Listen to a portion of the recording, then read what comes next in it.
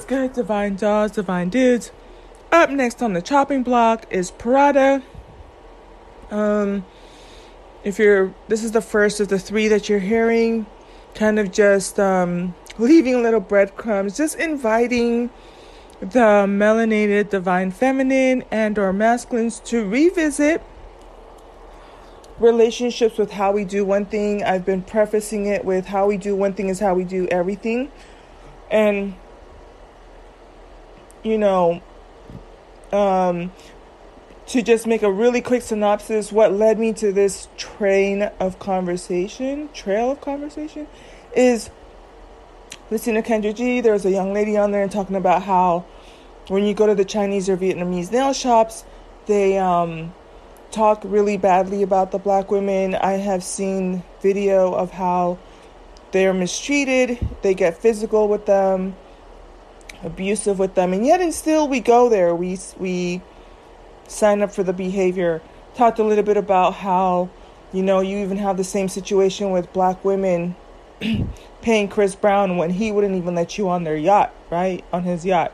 He wouldn't let you within 100 feet of his yacht. Talked a little bit about, do apologies make it okay?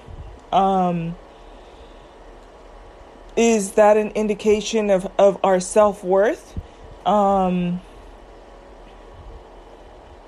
And so this is just, I'm going to keep it short, but I just wanted to show proof, or reminders of the reasons why I choose not to buy from these three, but there are other designers. There's a plethora of other designers, including black fashion designers.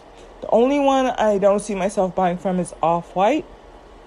But with that being said, I feel like there was one more thing I wanted to say. So you do have options.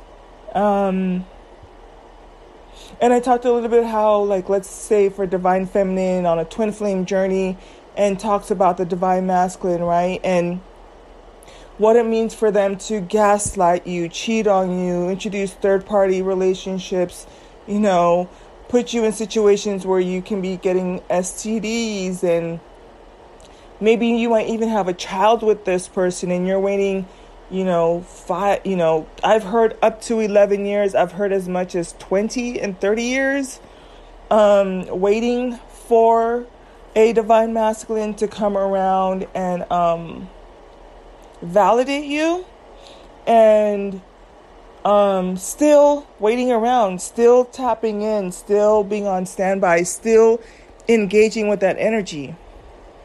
Was there another one? Talked about Chris Brown, talked about the nail techs, talked about designers, talked about the twin flame journey, and I feel like there's one other example. But yeah, another perfect example too is the church. Talked a little bit about this. I have a whole podcast on this, and I go into more specifics, but especially the time that we're in, fresh off the heels of what TD Jakes said about black women.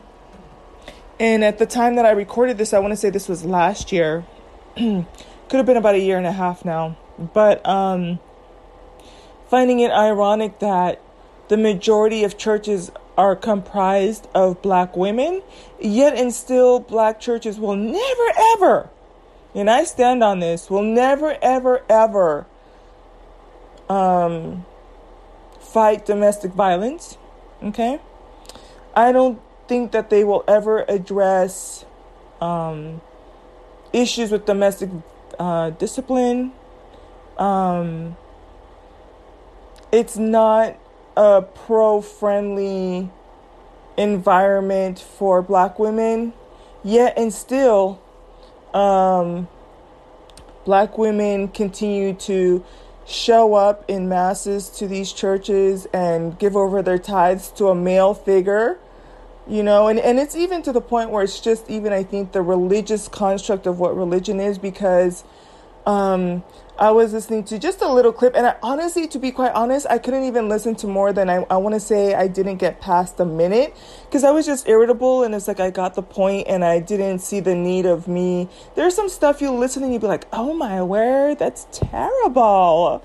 Oh my God, right? Type of a thing, but it was just like I got the point. But I was listening to Juanita Bynum, and she was just dragging black women for filth. And I'm like, ma'am, this is unnecessary. I did another podcast talking about how I don't need to be scolded.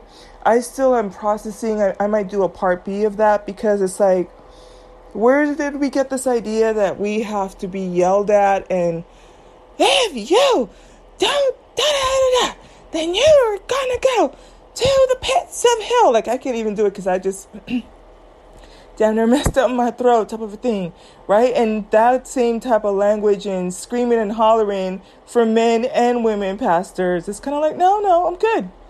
I'm a good, reasonable person, did my master's, worked my way up to a doctorate program.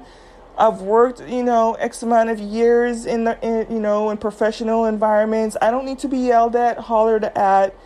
I don't need to be talked down to type of a thing.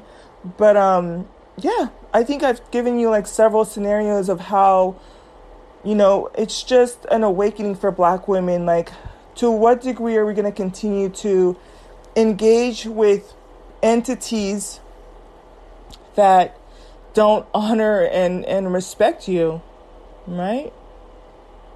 Yeah, I think that's it. All right.